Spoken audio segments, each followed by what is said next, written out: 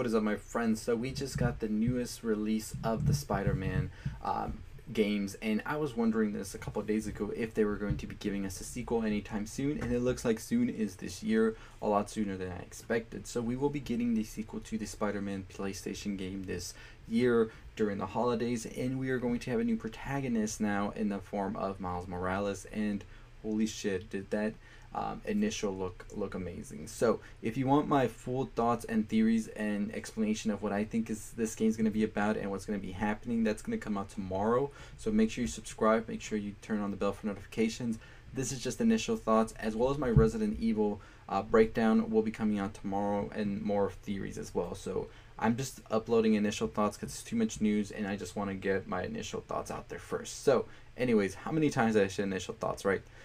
This game looks insane. The graphics look beautiful, and I know that it's not a gameplay or anything like that, but still, it looks beautiful.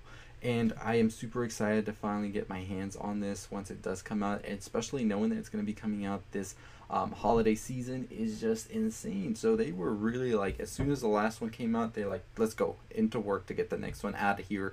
And this is definitely going to get the PS5 boosted out there, and I'm going to be very curious to see exactly if they will be having enough PS5s or if we're going to have a PS3 situation. When that came out, it was almost impossible to get it in time for the holidays.